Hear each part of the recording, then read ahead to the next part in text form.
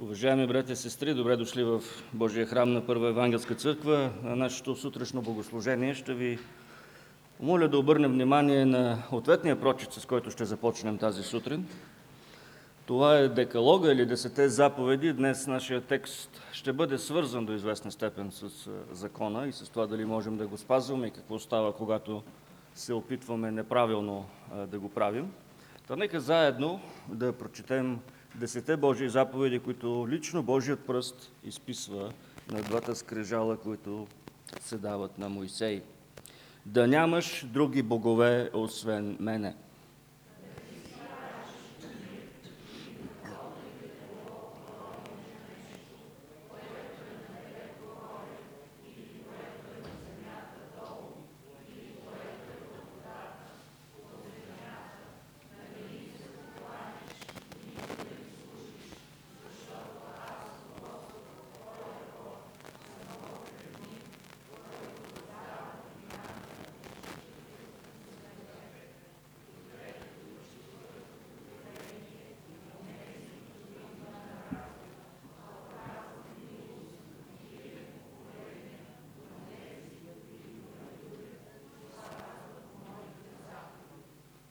Колко е важно да се отбележи, че омразата е твърде кратка, а хилядите поколения са обект на Божията милост.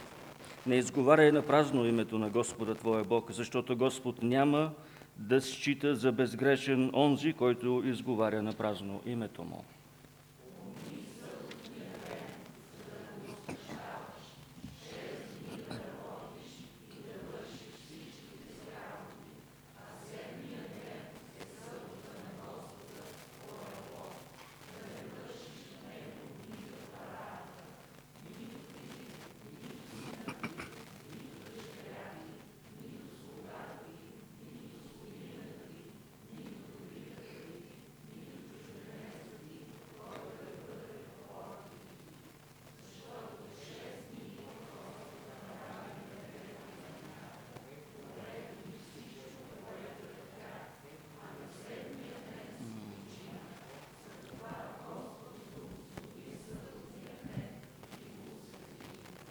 Почитай баща си и майка си, за да се продължат дните ти на земята, която ти дава Господ Твоят Бог. Не прелюбодействай.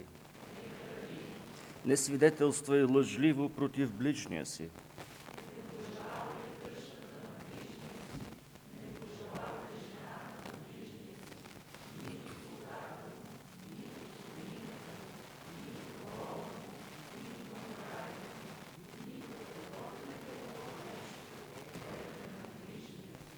Амин. Нека да се изправим за молитва. Велики и святи Боже, благодарим, че си открил своя характер чрез тези 10 слова, които си ни оставил и на нас, не само на древните евреи. Молим Те, Господи, да ни помагаш, когато се обръщаме към заповедите Ти, да проследяваме Тебе, да виждаме Тебе, да търсим Тебе, да очакваме Тебе. Затова сме дошли в този свят неделен ден, в Твоята събота, тук при Теб на това място, защото искаме Тебе. Господи, искаме да се доближаваме все повече. Искаме светлината Ти да ни огрява все повече. Искаме, Господи, греховете ни да се осветляват пред Тебе все повече, за да можем да изцеляваме от тях. За това сме дошли и за да Ти се поклоним най-вече на Твоето свято и достойно име, на Твоята саможертва, която направи за нас великия подвиг на Голготския кръст, заради който ние сега можем да сме събрани заедно, да се наречем деца на един небесен баща, защото сме осиновени от Тебе чрез Господ Исус Христос. На Него да бъде вечна слава сега и всякога. Амин.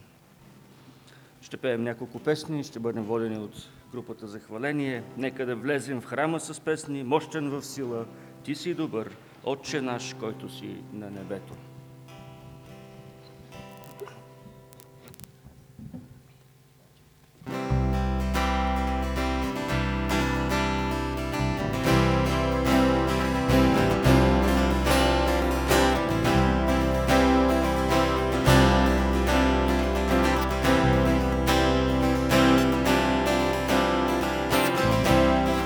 Нека влезнем в храма с песни,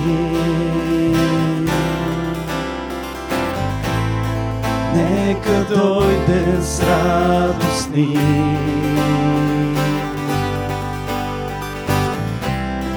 да се преклоним пред Исус.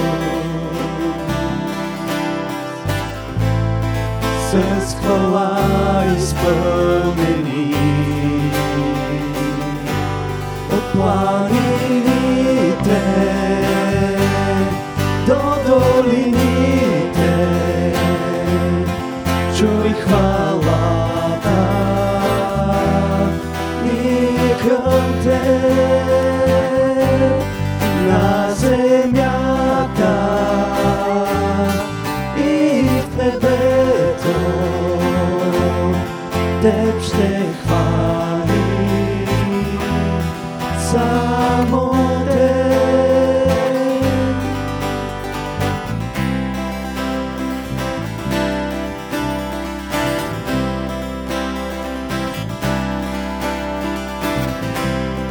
Нека свети в тъмнината,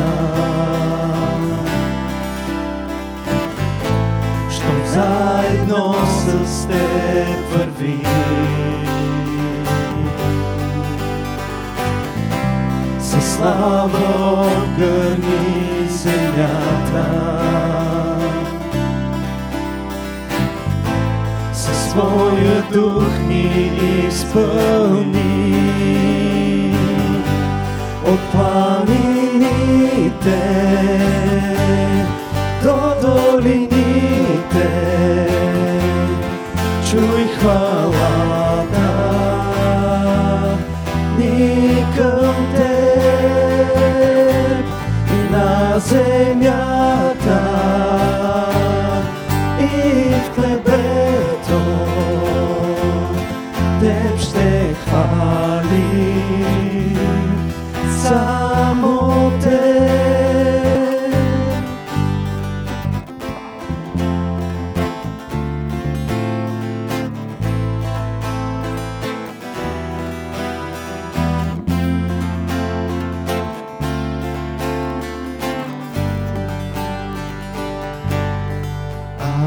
Алилуя, алилуя, алилуя, алилуя, алилуя, алилуя, алилуя,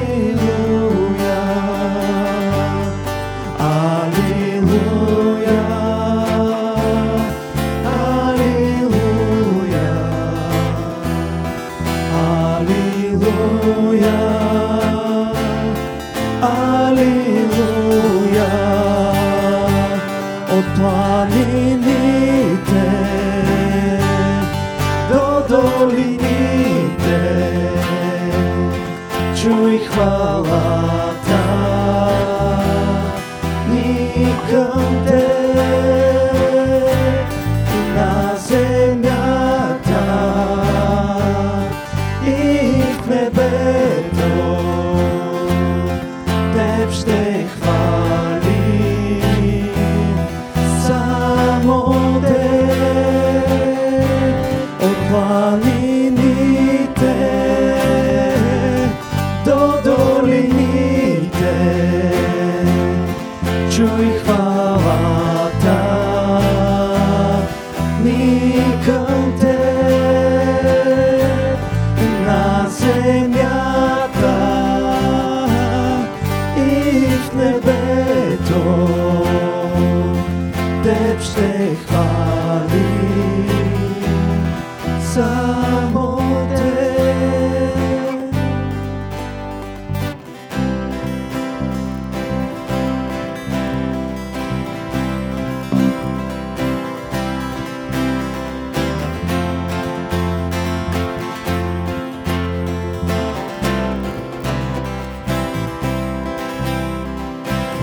Хвалете го вие небе и земя, хвалете го ангели в небеса. Нека всичко похвали. Хвалете го слънце, луна и звезди, хвалете го вие небе и води. Нека всичко похвали. Мощен в сила, мощен в слава, мощен в милост, цар на небето, мощен в битка, мощен в чудо, мощен в Сион, цар на цялата земя.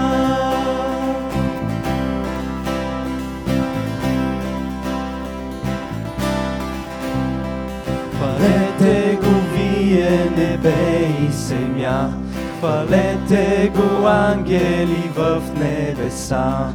Нека всичко хвали.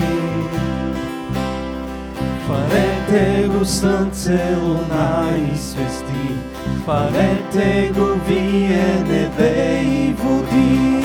Нека всичко хвали.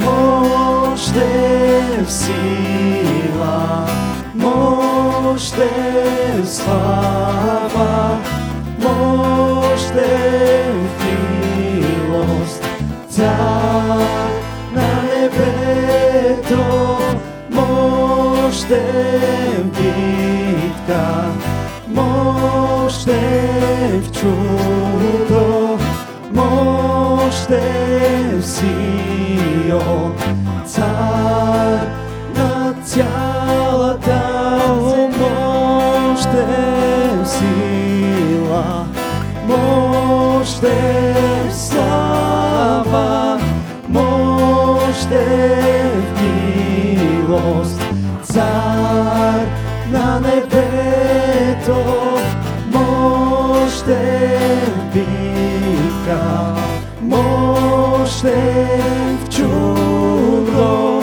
мощен в Сион, цар на цялата земя.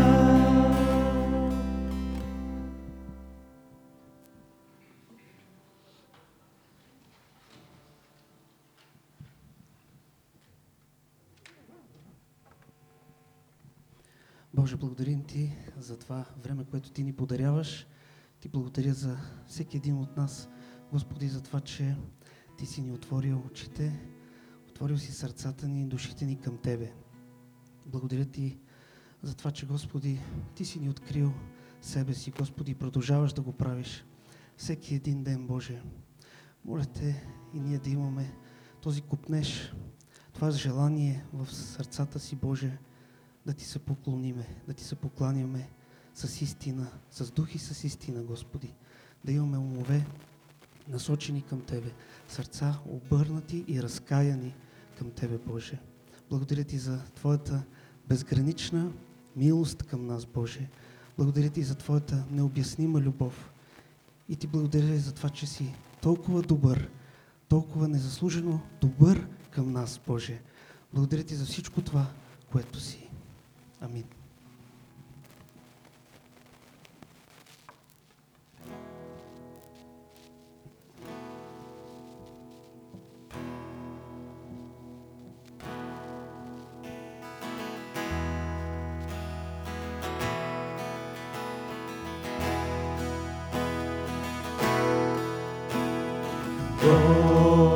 Господи, към Теб гласа си издигам и аз знам, любовта Ти ме привдига, о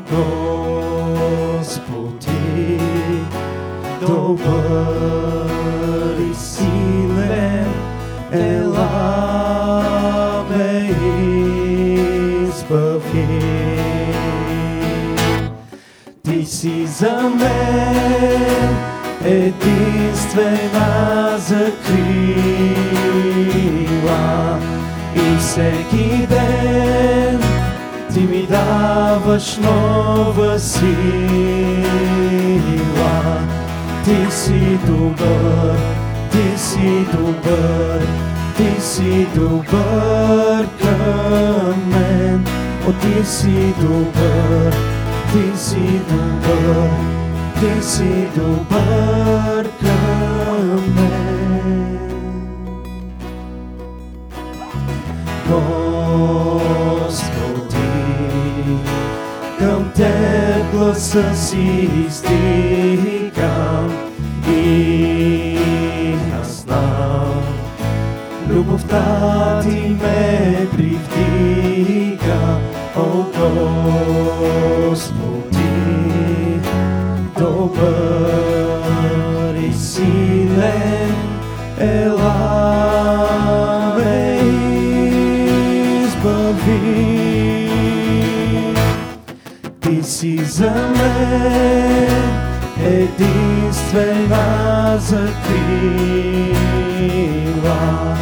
и всеки ден ти ми даваш нова сила. Ти си за мен единствена закрила и всеки ден ти ми даваш нова сила. Ти си добър, ти си добър, ти си добър към мен. О, ти си добър, ти си добър, ти си добър към мен. О, ти си добър, ти си добър, ти си добър към мен. Ти си добър, ти си добър, ти си добър към мен.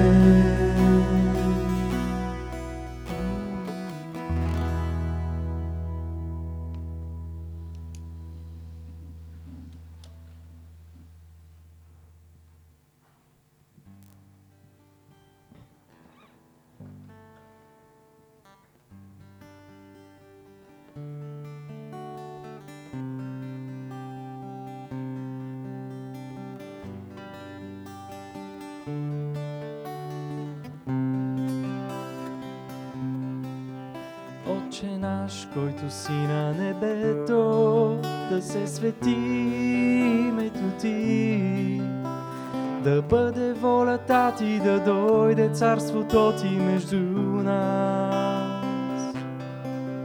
Отче наш, който си на небето, да се свети името Ти, да бъде волята Ти, да дойде царството Ти между нас. С насъщния хляб нахрани ни, както ние прощаваме, прости на нас. Не ни въвеждай в изкушение, от лукавия избави ни, защото царството е Твое и силата и славата до вековете. Амин.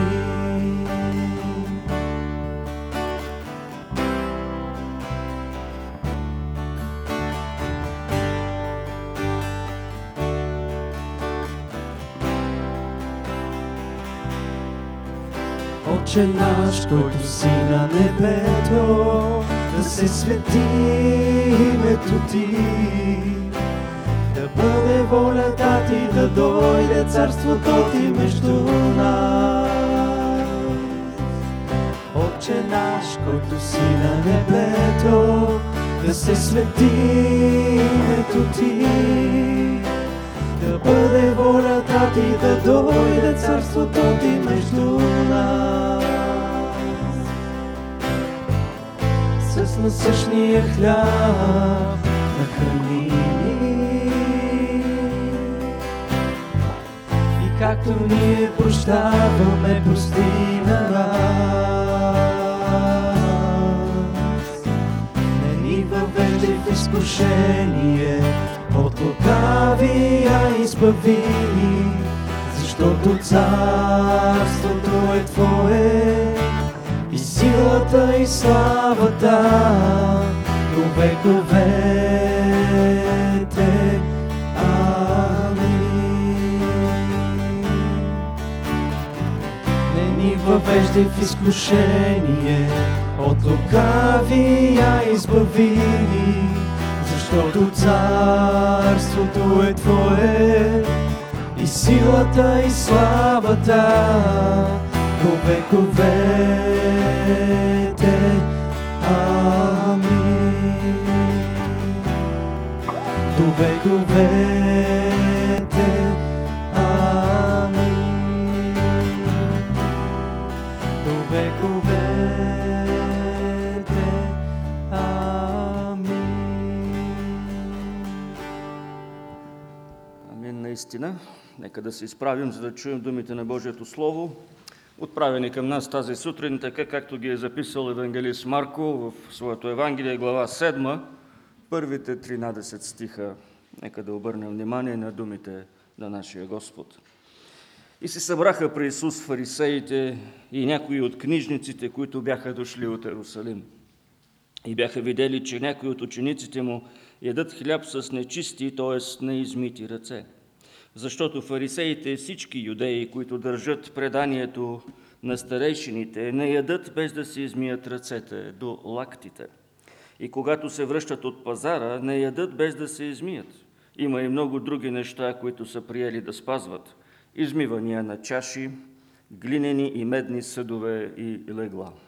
И така фарисеите и книжниците го запитаха: защо твоите ученици не вървят по преданието на старейшините, а ядат хляб с нечисти ръце? И той им каза: добре е пророкувал Исаия за вас, лицемерите. Както е писано, този народ ме почита с устните си, но сърцето им се намира далеч от мен. Но напразно ме почитат, като учат за поучение човешки заповеди.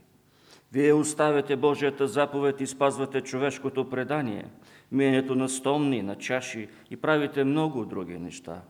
И им каза: вие успешно осуетявате Божията заповед, за да спазите своето предание. Защото Мойсей каза: почитай баща си и майка си, и който злослови баща или майка, непременно да се умъртви. Но вие казвате: ако каже човек на баща си или на майка си, това моето, с което би могъл да си помогнеш, е курбан, това значи подарено е на Бога, това го освобождава. И вие не го оставяте вече да направи нищо за баща си или за майка си. И така осуетявате Божието Слово заради вашето предание, което сте предали. И вършите много такива подобни неща на това. Амин. Нека Бог да благослови своето вечно Слово за нас тази сутрин. Нека да се молим. Велики и святи Боже, благодарим за тези думи от Твоето вечно Слово. Благодарим, Господи, за това, че Ти отваряш устните си, за да ни направиш достояние до Тебе. Да можем, Господи, да разберем кой си, да Те опознаем по-добре.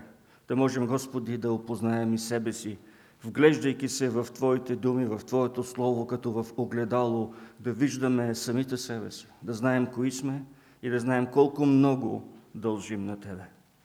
Благодарим Ти за Твоята милост към нас, за това, че не си ни погубил както заслужаваме, а си оказал милостта си и сега сме събрани тук като семейство пред Тебе. Молим Те, Господи, да ни благословиш, да благословиш Словото си тази сутрин, да ни помогнеш, Господи, да го възприемем и то да влезе дълбоко в сърцата ни, за да даде плод и в нашите стъпки и живот. Молим Те, Господи, да благословиш всеки един от нас. Ние идваме тук със своите радости и болки.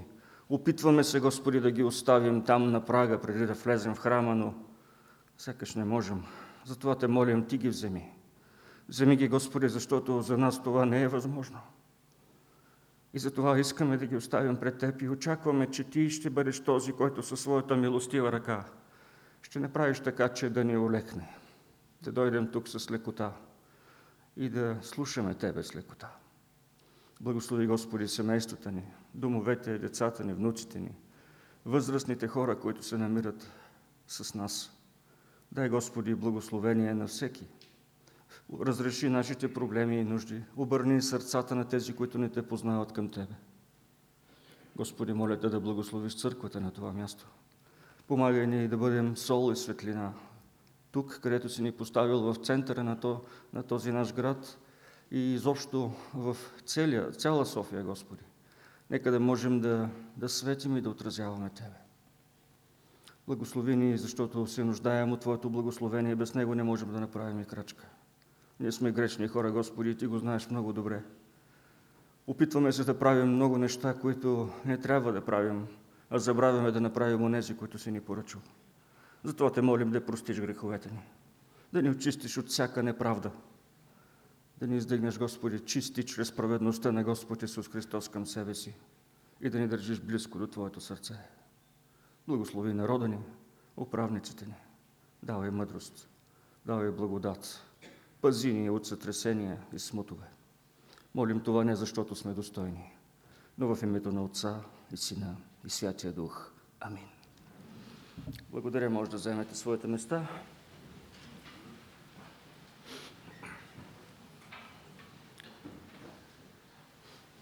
Децата ще отидат сега в неделното училище, своите занимания. Нека Господ да ги пази и благославя тях и техните учители също.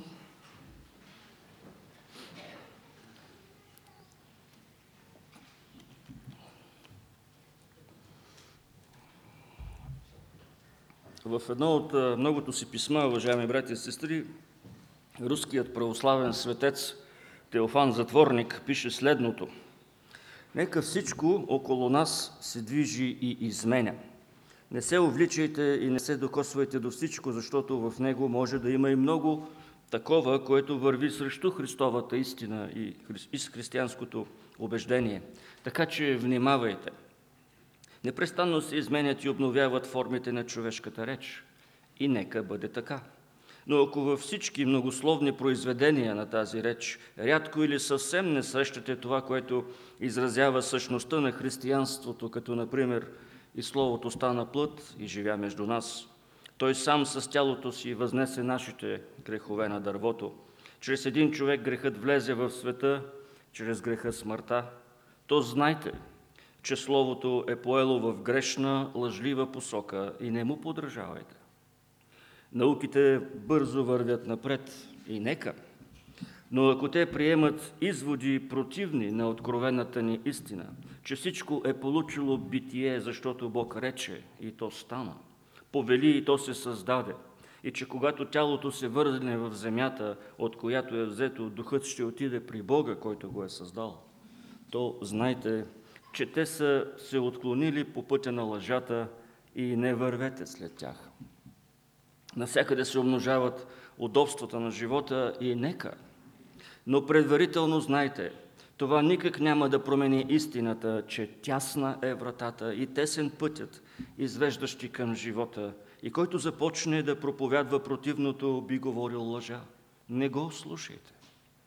Все по-изтънчени стават формите на човешките взаимоотношения и нека, но да не ви прилъсти някой с блазанта, че в услуга на това истината може да подаде ръка на лъжата, духът на плътта, Христос на дявола. И който би твърдял такова нещо, истината не е в него, да нямате нищо общо с него. Какво ли не се измисля за увеличаване на благоденствието на земята? И нека. Но несъмнено е едно, че нуждата ни да чакаме новото небе и новата земя по обещанието Божие няма да отпадне.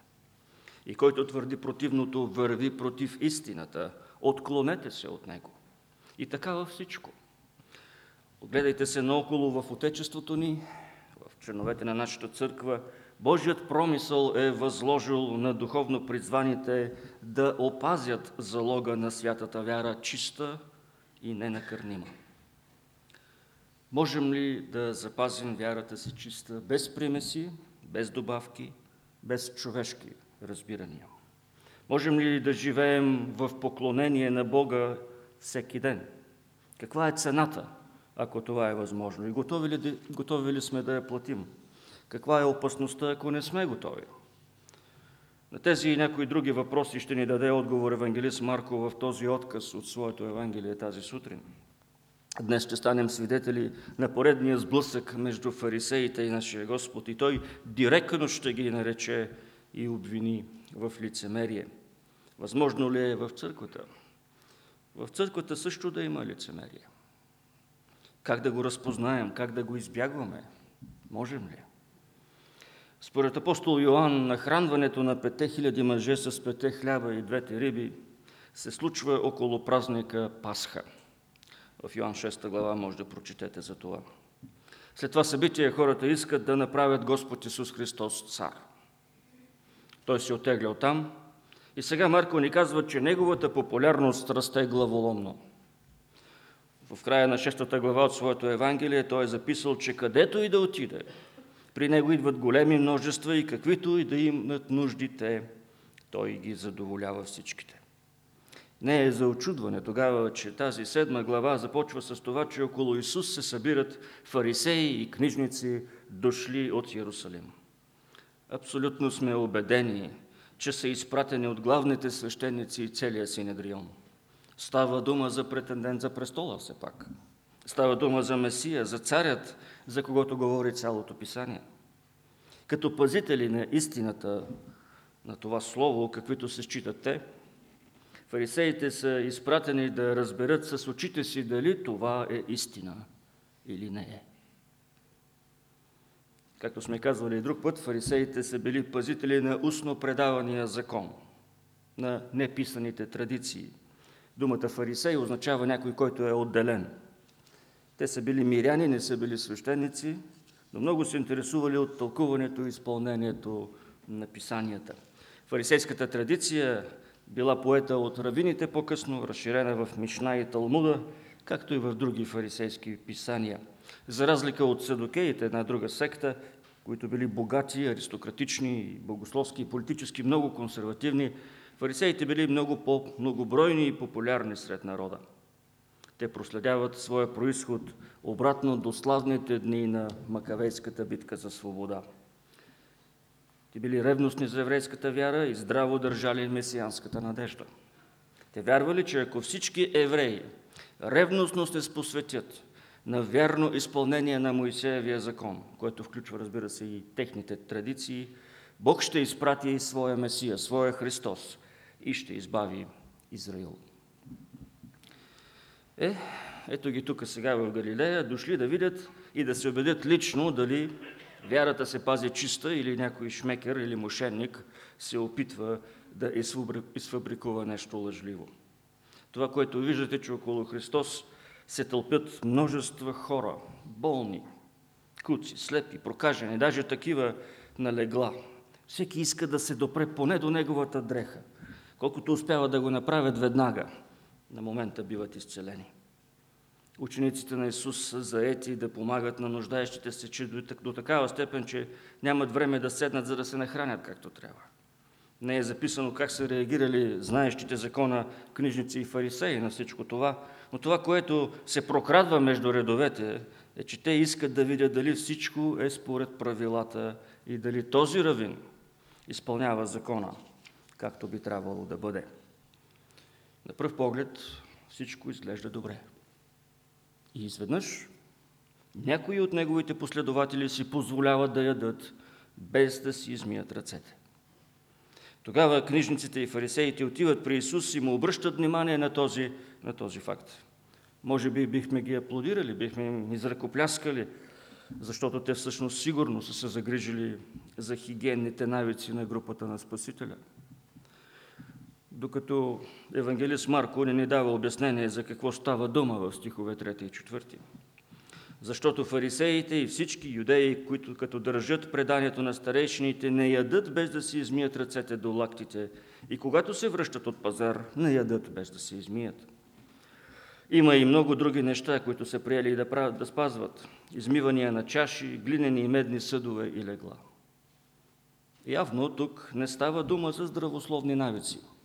Става дума за ритуалната чистота според преданията на предците. Заповедта да си мият ръцете преди да ядат, макар и да не е предписана в Стария Завет, по преданието на старейшините на народа става особено всеобщо задължение. И толкова строго се е пазили, че когато един равин, много известен, той се казва Рави Акива, бива веднъж затворен в затвор и като са му оставили малко вода, едва достатъчно за да поддържа живота си, той предпочита да умре от жажда, но да не се храни с мръсни ръце. Така е до днес. Може да се ви измити ръцете с най-силния сапун или дезинфектант, но преди да седнете да ядете, ви се поднася съд, над който се полива само вода, за да намокрите ръцете си до лактите и така да сте ритуално чисти. В това се изразява всъщност ритуалното миене на ръце. В противен случай не можете да се докосвате даже до храната. А когато се връщате от пазар, понеже там можете да се допрете до какви ли не нечисти неща и хора, трябва да се изкъпете задължително. Затова евангелист Марко използва две различни думи в 3 и 4 стих, които в нашия текст са преведени с измивам. Около 1/4 от заповедите на фарисеите са свързани именно с ритуалната чистота. Да не говорим за наредбите, касаещи съботата. Ако в съботен ден ви падне зъбната протеза, не бива да се навеждате да си я вземете, защото това е работа. В събота не трябва да се работи, така че когато идвате на църква, моля, оставите си протезите у вас. Ако трябва да пренесете някакъв товар, то по-добре е да го увесите на врата си, защото така той се счита като част от вашето облекло. Ако го носите с ръце, това е работа. Не можете да го правите. Много спорен, забележете, е бил въпросът дали ако стане пожар в дома ви в съботен ден и вие имате дървен крак, дали можете да си го носите в ръце, което е работа, или трябва, докато всичко около вас гори, да се опитате да си го поставите на ампутирания крайник.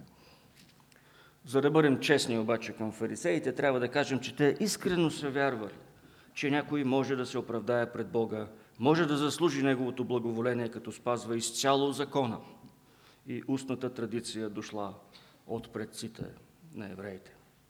Смятали са, че са призовани да пазят закона и затова са мислили, че с устната традиция правят една ограда около него. И ако някой спазва правилата, с които ограждат закона, той и тя няма да могат да достигнат до него самия. И така няма да го нарушават изобщо. Единственото, което могат да нарушават, са само правилата. Така оградения с правила закон е недосегаем, а евреина не може да го наруши, защото не достига до него. Те са считали, че са под римско владичество, именно защото народа не спазва закона и че се е разхайтил. И Бог е наказал Юдея точно заради това. Казва се в историята, че имали много хора, които много са били срещу техните виждания и са се сблъсквали с много противоречия. Не е ли естествено обаче, ако някой вярва искрено в това, да се стреми да порицава, да изобличава, както казваме ние, нарушаващите правилата, без значение кои са те, да бъде аплодиран, да бъде приет. А фарисеина наистина е вярвал във възможността да се спазва закона от този, който иска да го прави.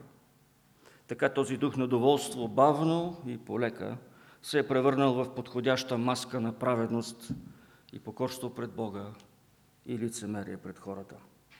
Има заповеди, дадени от Бога и записани в Стария Завет, които се отнасят до това какво трябва да прави вярващия, за да бъде чист пред Бога, ако се допре до мъртвец, например, или нещо подобно. Но през годините, много години назад, преди земното служение на Господ Исус Христос, книжниците са добавили заповед след заповед, за да предвидят, според тях, всяко едно възможно нарушение на Божиите повели, всеки един казус. Къде е тук проблемът? Ако всичко е с такива чисти мотиви. Проблемът е, че тези заповеди с годините са станали толкова важни, че са се възприемали наравно с Божието Слово.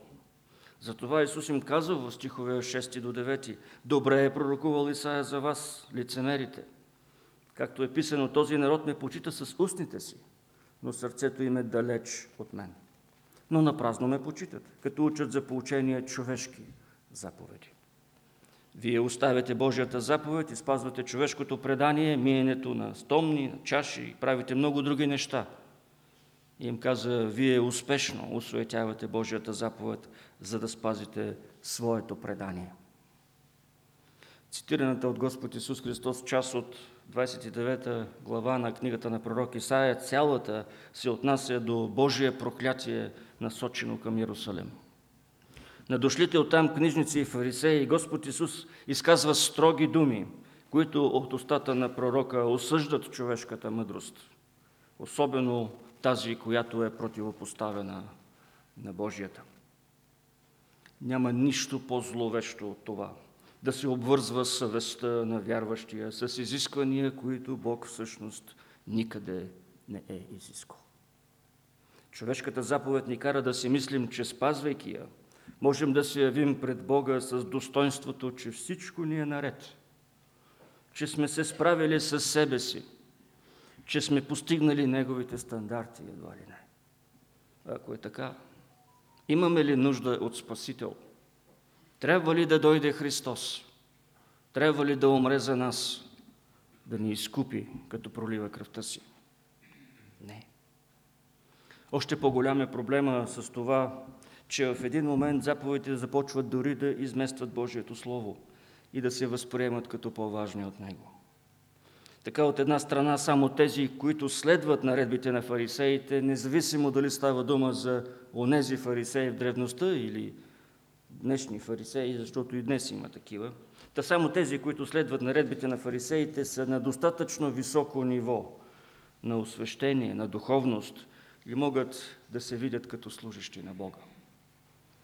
Ако аз не съм на това ниво, не ми остава нищо друго, освен да се стремя да го достигна.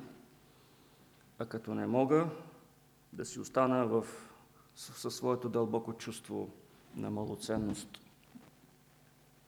Най-големият проблем на фарисейщината обаче е, че държи да се знае, че щом се спазват заповедите и наредбите, всичко е наред. Правдата е изпълнена.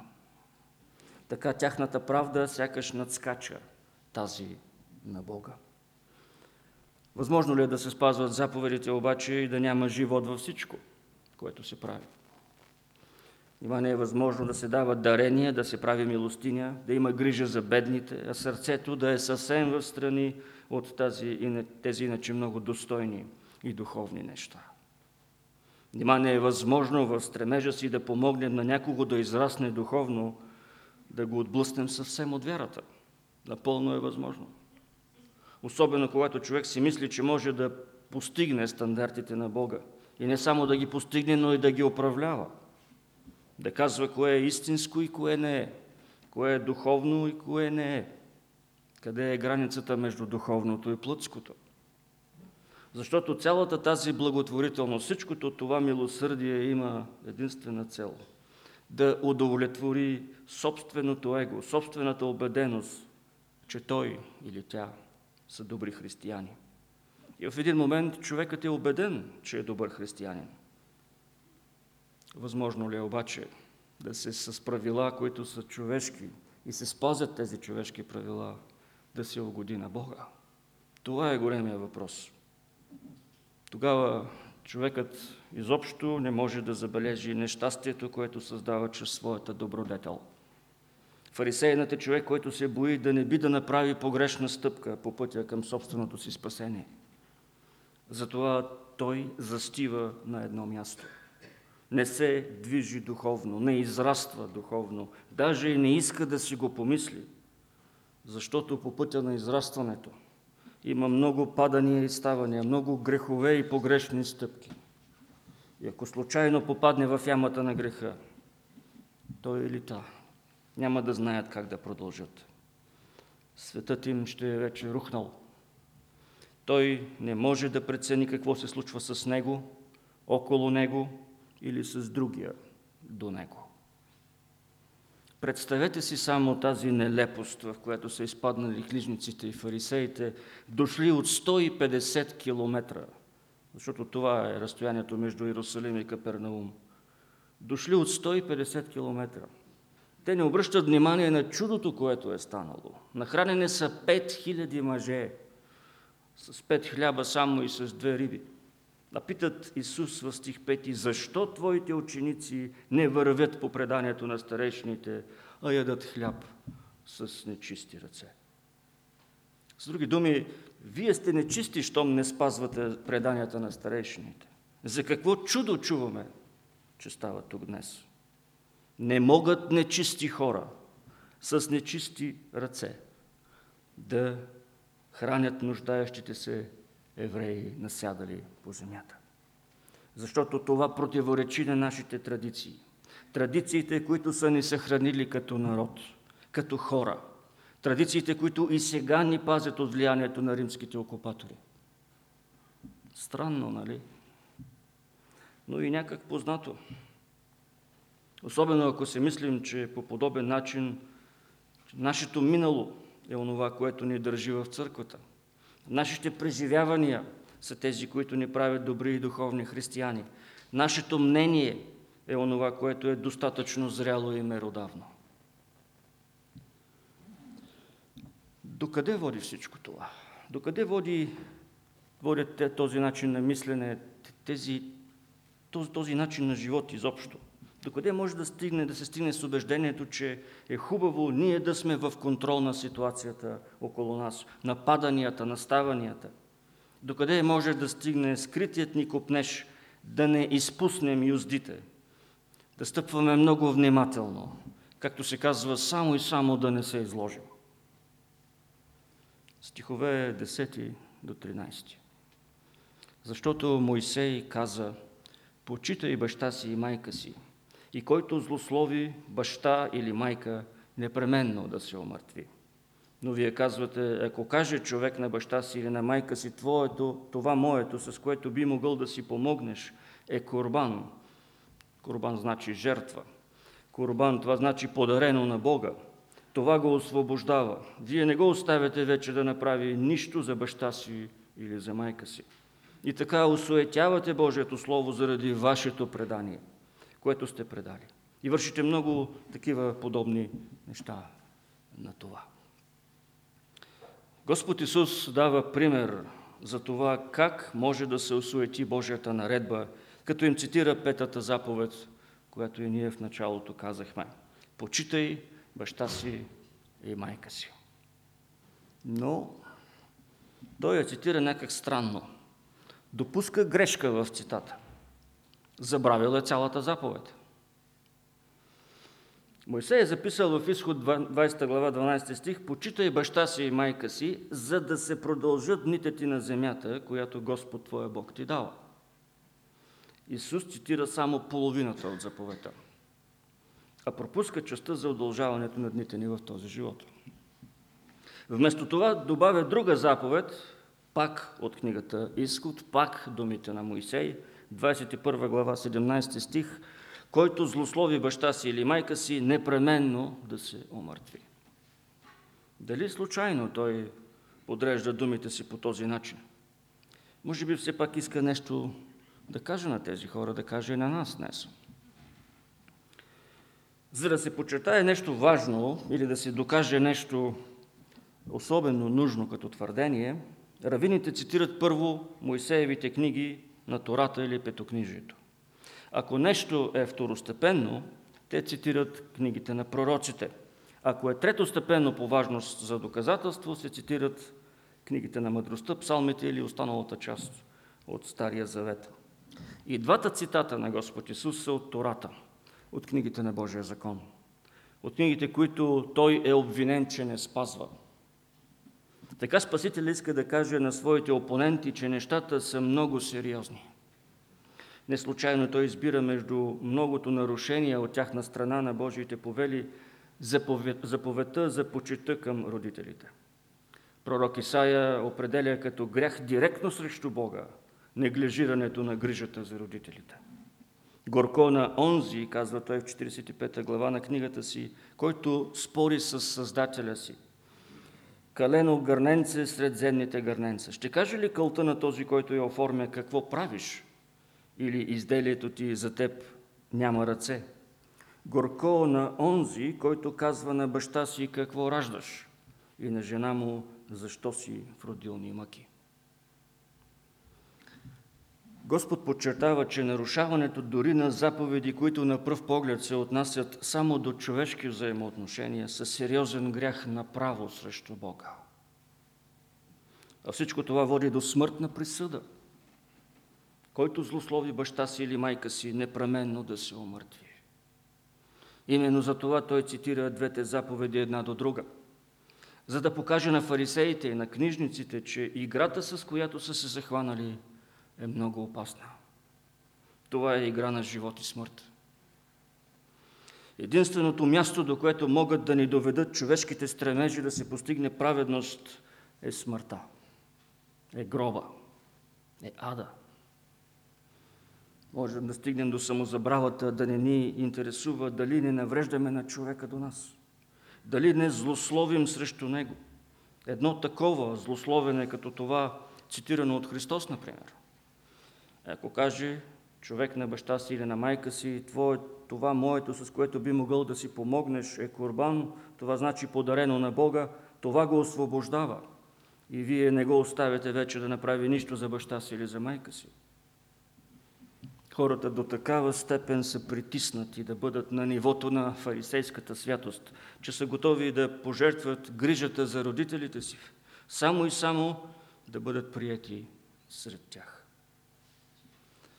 За да е по-духовен, човек дарява за Бога толкова много, че когато дойде времето да се погрижи за здравето на своите родители, той не може да направи това, защото всичко вече е курбан.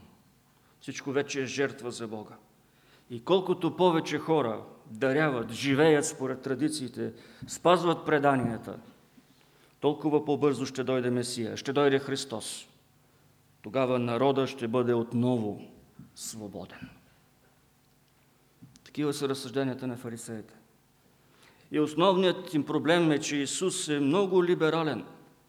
Той не се съобразява с техните поучения, не спазва традициите, а на всичкото отгоре така учи и другите. По този начин обаче греховете ще си останат и Месия няма да дойде никога.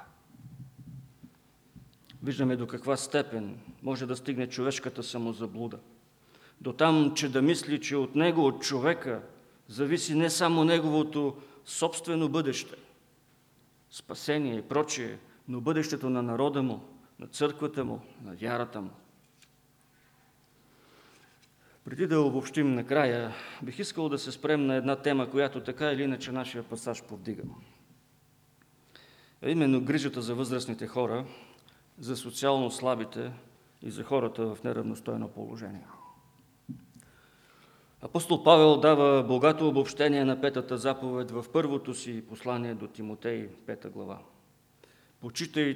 Почитай вдовиците, които наистина са вдовици. Но ако някоя вдовица има деца или внуци, те нека се учат първо да показват благочестие към домашните си и да отдават дължимото на родителите си, защото това е угодно пред Бога. Заръчва и това, за да бъдат непорочни. Но ако някой не се грижи за своите и най-вече за домашните си, той се е отрекал от вярата и е по-лош от невярващ, казва апостола. Описвайки какво трябва да се случва в църквата, той дава ясни правила за това как вярващите трябва да се грижат за своите близки. Отново тук виждаме, че заповедта за грижата за родителите остава на плещите на семейството. Църквата не бива да се товари с излишни разходи, ако има близки, които могат да се погрижат за своите родители. И в по-голямата част на тази 5 глава той дава своите наставления именно за този тип взаимоотношения вътре в църквата. До голяма степен нашите общества вече не разчитат на земеделието, не разчитат на това, което ще произведе земята. Ние не сме аграрна страна, както древния Израил. Тогава единствената надежда е била в това, което се произведе. От него може да се храни целият род. В съвремието ни имаме и пенсионни фондове, от които могат да се черпят финанси, за да се окаже известна грижа за възрастните хора. Правилото е, че се започва от семейството. То е единицата, която е отговорна за това да обръща внимание на своите си. Но апостола дава и една гъвкава разпоредба, що се отнася до петата заповед. Ако има истински вдовици, истински вдовци, то те следва да се запишат в нарочен списък и за тях да се грижи тяхното по-голямо семейство, църквата. Ние сме призовани да обръщаме внимание един на друг, и то не само в неделя. Тук става дума за една постоянна грижа, която църквата първо трябва да е забелязала. Да е забелязала като нужда и като необходимост.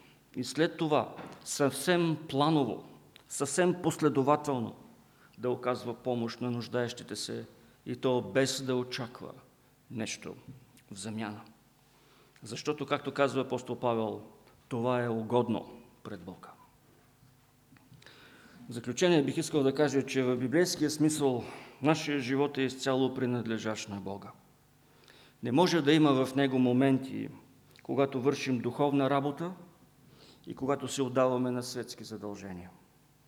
Независимо какво правим, дали храним 5000 души, дали ще грижим за смяната на пелените на възрастните си близки, на децата в инвалидната количка и така нататък. Ние в и чрез всичко това се покланяме на Бога и живеем за Него. Животът за Бога, поклонението пред Бога не се състоят само в този църковен салон. Те са във всяка една дейност, във всичко, което вършим или мислим. Затова, когато има лицемерно отношение към каквото и да било от живота ни, като вярващи, разбира се, тази цялостност на живота се нарушава и ние вече не се покланяме на Бога както трябва. Това веднага може да се види.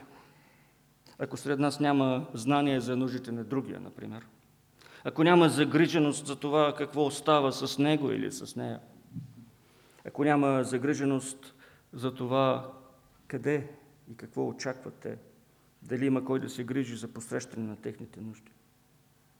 Едва след това можем да се питаме дали сме с ритуално чисти или нечисти ръце. Знаете, предполагам, откъде идва терминът лицемерие. Той идва от древния театър, където по време на постановката са се сменили основно две маски, поставени пред лицето на актьора. Едната изразяваща тъжно лице, а другата весело лице. Те са се сменили съобразно образа, който той играе. Но всички по време на постановката са знаели, че зад маската има друго лице. Дано Бог да ни благослови животът ни да бъде цялостен и да няма друго лице. Амин. Боже святи и праведни, ние със смирение идваме при Тебе, Баща Небесен, защото знаем, че не можем и да вдигнем погледа си към Теб, без това да не е Твое дело. Затова не смеем, Господи, да се опитваме дори, да мислим, че бихме могли да се доближим със своите собствени усилия до Тебе и така да учим другите. Помогни ни да бягаме от фарисейския квас. Помогни ни, Господи, да търсим Теб и да имаме едно чисто лице, без маска, сърце без маска, живот без маска. За Твоя слава и за наше вечно добро. Амин.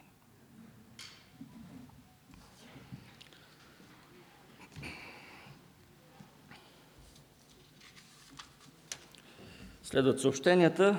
Нашите богослужения, знаете, в тези времена са само в неделя сутрин от 10 часа. Вечерното богослужение все още не е подновено. Ще го направим, когато това е възможно. Сряда от 18 часа е нашият молитвен час. От тази сряда от 16:30 започват и женските събирания. Те ще се водят тази сряда от сестра Цвета Количева, която ще говори върху девиза за 2021 година Кой е Той? Елате, за да разберете. Искам да ви съобщя за една конференция, която ще се състои на 19 и 20 март, не този петък и събота, другият петък и събота, ако се не лъжа. 19 и 20 март в салона на Евангелската баптистка църква, новата сграда на улица Осогово 68.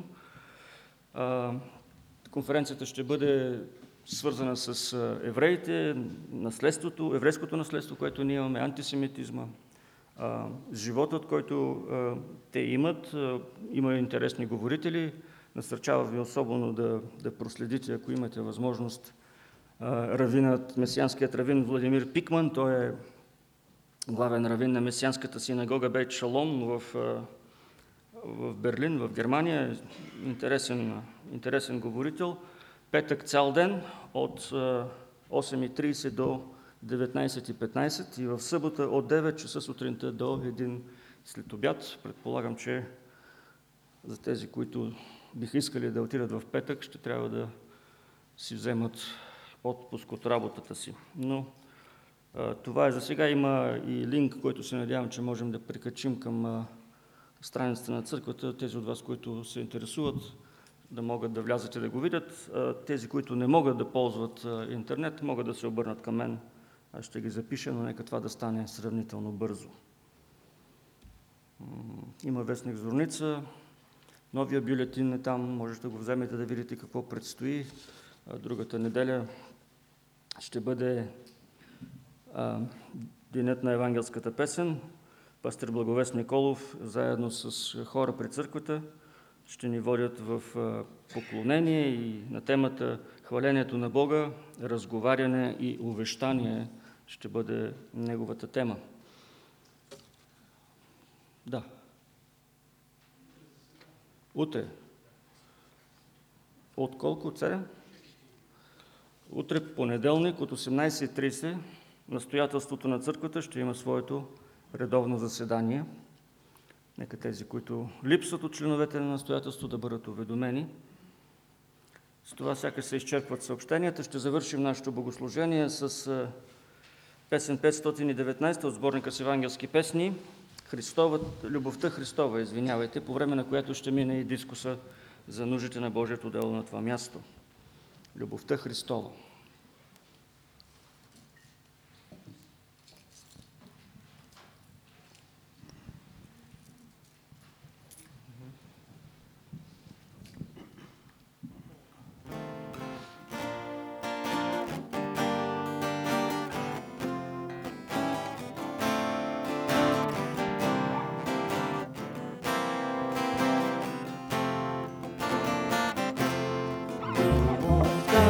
Христова свързва ни в едно. Любовта Христова свързва ни в едно. Само тя ни вдъхновява и крепи. Любовта Христова свързва ни в едно. Христова влива сила в нас. Любовта Христова влива сила в нас. Тя извира от кръста на Христа.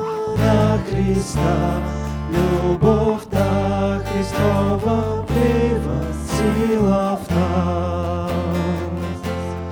Любовта Христова дава чуден мир. Любовта Христова дава чуден мир. От сърцето Христово блика мир. Любовта Христова дава чуден мир.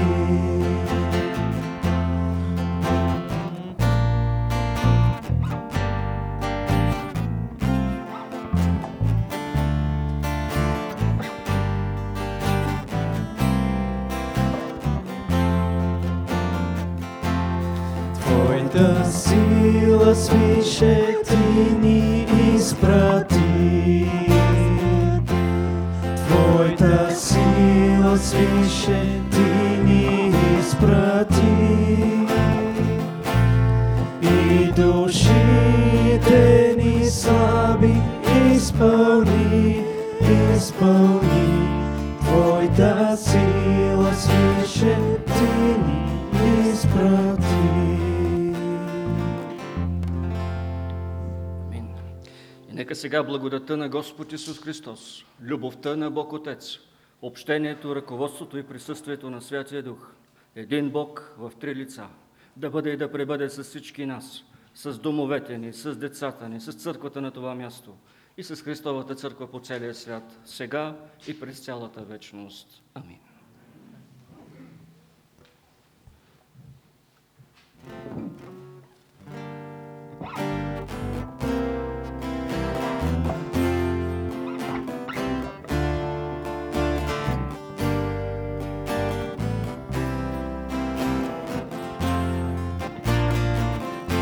Защото ти, Господи, си на цялата земя, превъзвишен си над всички богове. Защото ти, Господи, си на цялата земя, превъзвишен си над всички богове.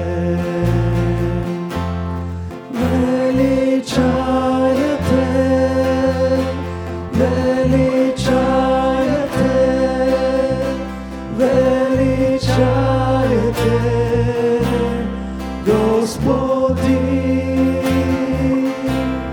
Величая те, величая те, величая те, Господи.